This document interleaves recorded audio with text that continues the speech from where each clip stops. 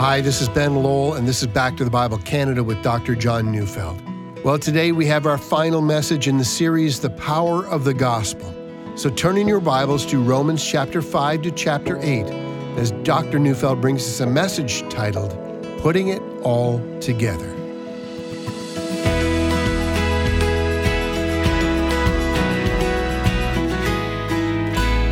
Years ago, I listened as a man explained how he had come to faith in Christ.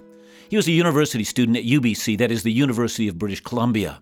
He had no Christian background and was somewhat negative about the Christian faith, although not based on any specific knowledge of it. And one day, a fellow student challenged him to at least give the Christian faith a fair hearing. He challenged him to read Romans. And so this young man sat down in his favorite pub and read the book of Romans. And it was intriguing because the argument seemed logical. And so in the following weeks, he got a notebook and decided to make an outline of the argument. He would sit in the pub, drink beer, and with an open notebook, outline the argument of Romans. And one day, a friend stopped by and noticed he was reading the Bible. And he said, "Dave, you don't believe that crazy stuff, do you?" And this young man, puzzling over that question, said something back that surprised even him. He said, "I actually think I do." Now, I tell this story because that young man who told me his story also said, "That's the story of my conversion." Fascinating. The book of Romans is logical, it's engaging, and the more we read it, the more we're drawn into its compelling message. During these 5 weeks, we've only considered 4 of its chapters, that is, chapters 5 to 8, which I think form an interesting unit of thought, or an interesting progression of thought. Let me suggest 3 things that mark this section. First, if one's paying very close attention to what one is reading, one immediately sees something different is underfoot in chapters 5 to 8. Chapters 1 to 4 has a polemical tone to it. I mean by that, it's an argument against the rabbinic Jewish conception that acceptance before God can be gained through personal efforts and the keeping of the law. Romans 1 to 4 argues that this only leads to frustration, hypocrisy, and failure. But my point is that the first 4 chapters present us with a logical progression of thought, an argument against the prevailing view. But in chapters 5 to 8, that logical, polemical style suddenly shifts.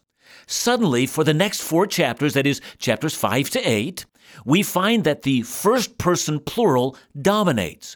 Paul says things like, "We have peace," and "we have gained access," and "we rejoice," and "Christ died for us," and even "we are now justified," and so forth. There is something rich and personal going on here.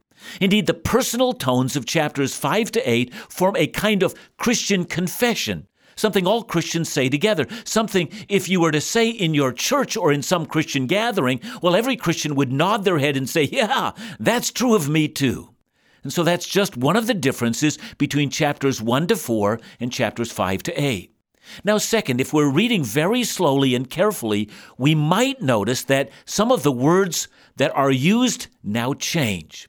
So if you're reading chapters 1 to 4, you would notice that words faith and to believe are used 33 times, but in chapters 5 to 8, those words are used only 3 times.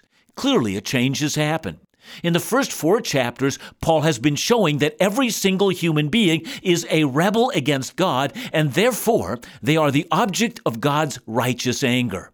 Furthermore, all human beings, both Jews and Gentiles, are incapable of reforming themselves, that all their efforts fall far short of God. And that in wondrous mercy, God has sent His own Son to do for us what we could never do on our own. The Son paid for our sins and satisfied the righteous requirements of God. Our only response can never be to reform ourselves, but our only response is faith and believing, trusting Him and His sacrifice to be sufficient. And so we are saved by grace through faith and by faith alone. And as I have said, faith and belief do not form the centerpieces of chapters 5 to 8. We now find words like life and to live, words that are used 24 times in chapters 5 to 8, but only used 2 times in chapters 1 to 4. Clearly, the emphasis has shifted from what Christ has accomplished on our behalf to how life is infused into the one who believes. It's interesting to note that in both chapters 1 to 4 and then in chapters 5 to 8, the word righteousness continues to be in use, but even here there is a distinction. In the first 4 chapters, the word is used to describe what many Bible teachers have called a forensic righteousness or a legal righteousness. And so Paul teaches that even while we are not righteous, Christ's righteousness is legally applied to those who believe. But in chapters 5 to 8, we see that Paul is using this same word to show how we are to become righteous. That is, we're learning obedience to Christ, who is righteous. Again, we see the shift from a more formal argument about our legal status before God to now a personal description of what we experience. And finally, thirdly, one of the great differences between these two sections of Romans is that in Romans 5 to 8, it points us so solidly to the hope that every single believer has. Yes, Paul shows that Christ has finally and ultimately dealt with the sin question, and that is the theme of the first 4 chapters. But in chapters 5 to 8, he's pointing out that our ongoing struggle with sin will result in a great victory in which we will forever be perfected, never to struggle with sin again. And it's for all of these reasons that I call the first 4 chapters of this book the heart of the gospel, for in those chapters, Paul explains to us what the gospel actually is. The gospel tells us that in spite of the fact that we are dead in sin, Christ came and died for us, and that we through faith can be made new. But the next 4 chapters are rightfully called the power of the gospel. That's because it describes something that has occurred within the life of everyone who has truly believed. A radical transformation has taken place within the believer. Now, instead of outlining chapters 5 to 8 again, let me approach it by simply restating both the problems and the solution. Here's the problem. According to chapter 7, even while we know that we, that is, those of us who have indeed believed in Christ, are forgiven, we find that we still sin on occasion. Indeed, as we read through chapter 7, we are reminded of 2 significant truths. The first is that every person that believes has miraculously been given a new set of desires. Once we found that we had no appetite for the things of God, but now we find, according to Romans 7:22, that in our inner being, we find delight in the law of God. Indeed, the things of God that once seemed boring now captivate our souls. And by the way, this is true of everyone who has believed. I want to say to those of you who are listening, if you claim to have believed and yet do not have the things of God as your highest delight, I'm quite sure you've never believed. This is the principle of the new birth. The old is gone and a new has come. This is a reference to a born-again heart that finds a passionate delight in God, and that this is our highest joy. And yet, according to Romans 7, we find another principle at work in us. The flesh, that old part of our humanity that still functions according to learned customs of rebellion against God, well, this wages a war against the new nature. And we find that many times the flesh simply overpowers our will so that we end up doing the very things that we hate. Furthermore, we find that simply whipping ourselves with the law or reminding ourselves of the commands of God, which are good, but doing this does not have the desired effect. The law comes without the power to change the inside. It simply reminds us of what God's demands are and that we have failed. And by the way, isn't this the problem with so many of us? We've truly believed, but we are overwhelmed by our failures. And so all we do is remind ourselves where we have failed and feel guilty and know we're not good Christians like we should be, and deeply try to hide these facts from everyone else. How sad that so many Christians will spend a lifetime never getting beyond that point. But here we do well to remind ourselves of something that was done for us in our salvation. According to Romans 6, God has already accomplished things in us, and maybe, just maybe, instead of simply living through endless cycles of sins, followed by resolutions never to do this again, maybe we should listen up and hear what God has already done in us. According to Romans 6, when we came to Christ, we were united with Him. both in his death and in his resurrection. Romans 6 verse 6 says that our old self was crucified with him. And in verse 11, we are told that we must consider ourselves to be dead to sin and alive to God. And it's that word, consider, which actually means when you think about yourself, this is what you must think, for that is what is now true in you. More when we come back. Over the past few weeks, we've gained so much insight into Romans chapter 5 to 8 in learning about the power of the gospel.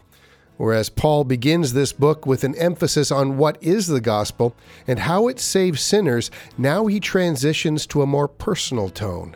For believers, this is the heart of Romans, teaching us how the truth of the gospel empowers us to live in victory over sin and in accord with the Holy Spirit. There's much more to cover about how Romans 5 to 8 applies to our lives today, and even speaks to those who may be far from God. So stay tuned right after the break.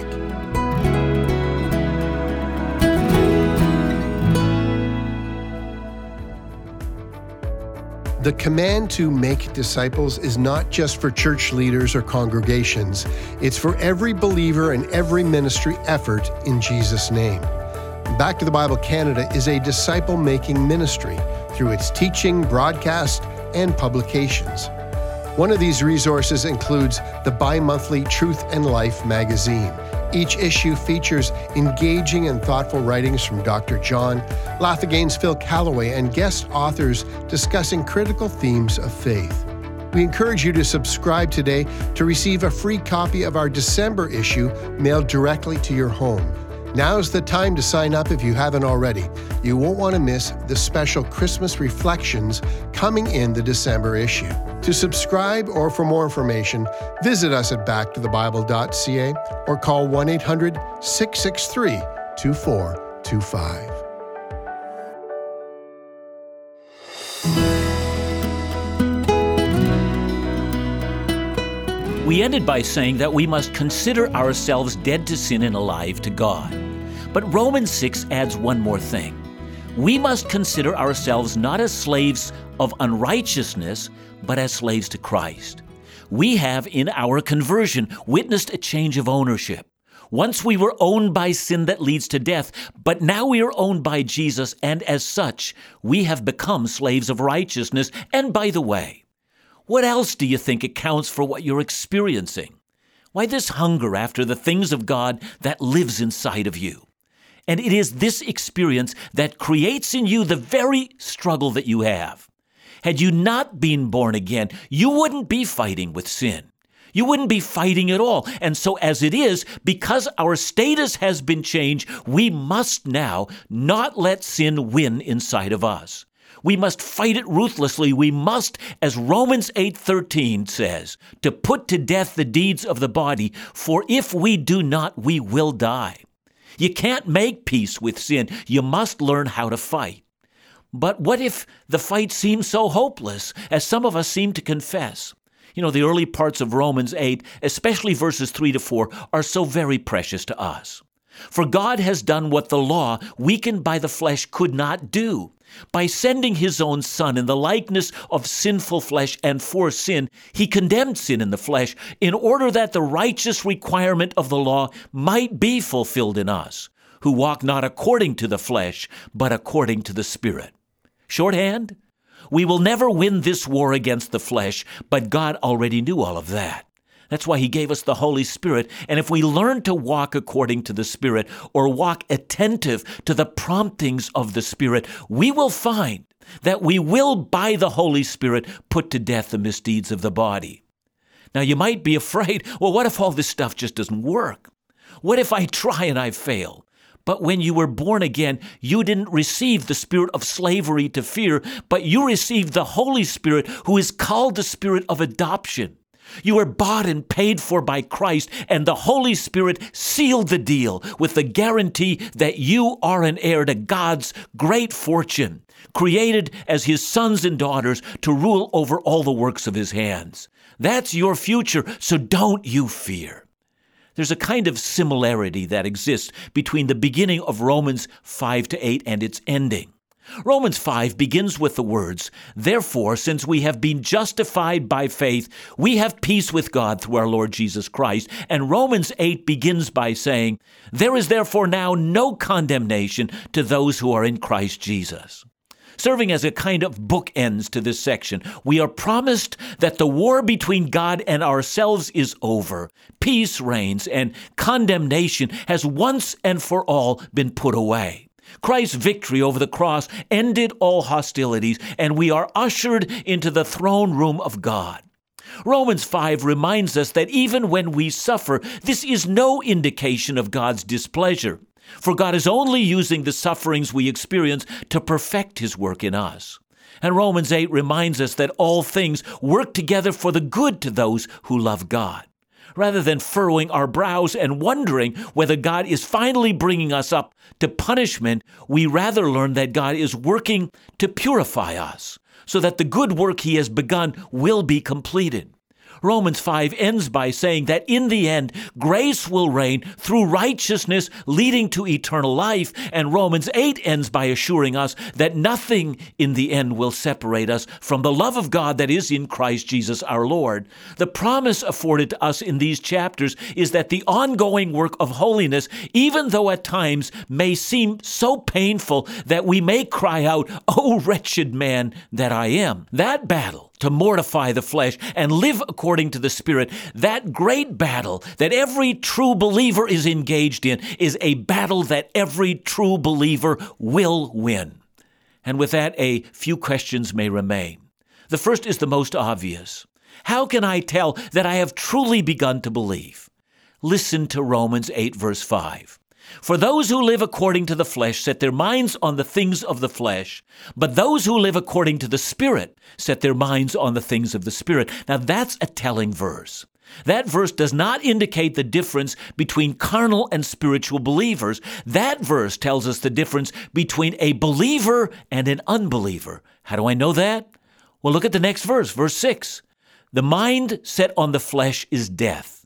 Then verse 7. "For the mind that is set on the flesh is hostile to God." Then over to verse 13, "For if you live according to the flesh, you will die." Clearly, Paul is telling us the fundamental difference between those who believe and those who do not is the absorbing passion of their lives. Is your chief interest in life that you might know God? If it is, this was brought about in your conversion. If it is not, you've just never known Christ. You notice the key is not whether you have defeated all sin, but the key is whether Christ occupies chief place in your heart. You might be struggling with sin, and you are urged with utmost earnestness never to let the flesh win the fight. But when Christ stands chief among your affections, it is because you have been made an heir of God and a fellow heir with Christ. Here then is another question that needs to be answered. Can I be assured that God will not give up on me? We noticed in the end of Romans 8 that the Spirit is praying or interceding for us. He groans, and as he does, his groans are not groans of despair or disappointment in your lack of progress. Rather, his are the groans of anticipation as he awaits the day that you will be fully conformed into the image of God's Son. Indeed, we are told in no uncertain terms that God is not standing aloof from us, shaking his head in condemnation at our poor and ineffective attempts to grow in Christ. Rather, as Romans 8:31 so strongly affirms, God is for us. God is on our side. God will withhold no good thing from us. He will give us all that we need. Then one final question. Can I be assured that I will never give up on God and that I will continue to love him until Christ returns or calls me home through my own death? And the answer is unequivocal.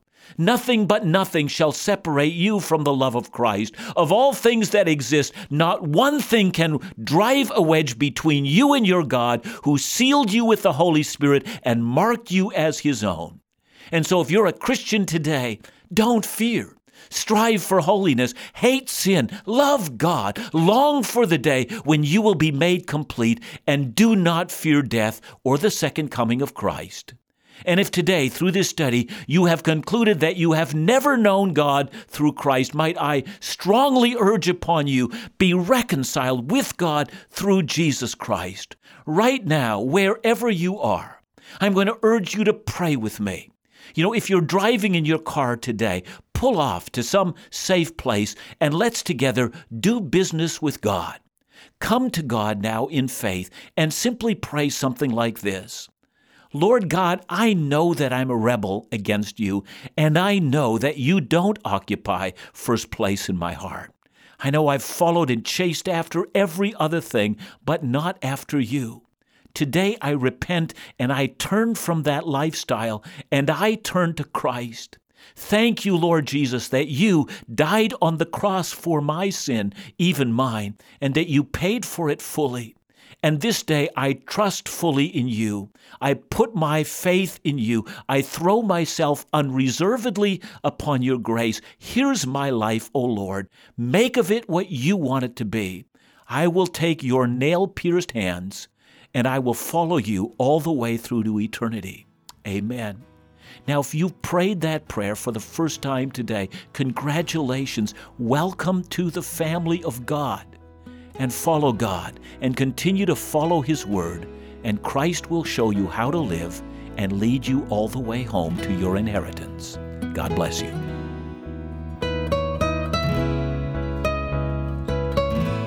John, this has been an incredible series, one that I think I'm going to have to listen to again just to absorb it all. But one thing I want to ask you about today's message, you made a distinction, and it came through this. You talked about being a true believer, and that Paul talks about it being the absorbing passion of our lives. Can you sort of draw that out a bit more for us? Yeah, I think it's not possible to know Christ and not have a heart that cries after God. I mean, the psalmist, I believe it's Psalm 42, as the deer pants after streams of water, so my soul pants after you. And every true believer can read that and say, that's exactly what I'm experiencing in my own life. And it is sometimes true that somebody can think that they're a part of that community, but they look inside themselves and see no such absorbing passion.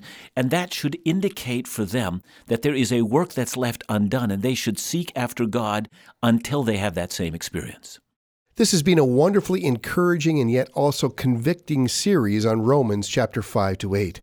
For every believer, these are foundational truths about how to live out the gospel, empowered and filled with the Spirit. These are truths that we so often need to hear again and again. Paul gives us much warning and instruction here about putting off sin and striving for righteousness in our daily walk. But there is victory promised by leaning on Christ and what He's already done through the gospel. So as we conclude this series today, let us continue to reflect on and apply these timeless truths, some even for the very first time. Back to the Bible Canada, leading you forward in your walk with Jesus every day.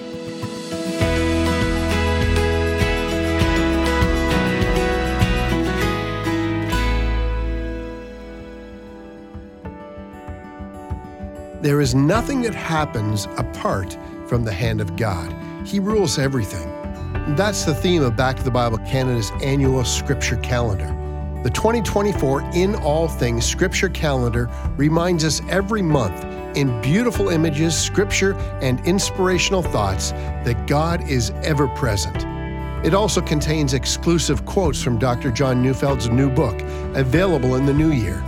It's our hope that this wall calendar resource, complete with a one-year Bible reading plan, will encourage you and help you maintain a spiritual discipline of daily Bible reading in the new year. As part of our commitment to providing biblical resources without barrier, we're offering this calendar for free just for the asking.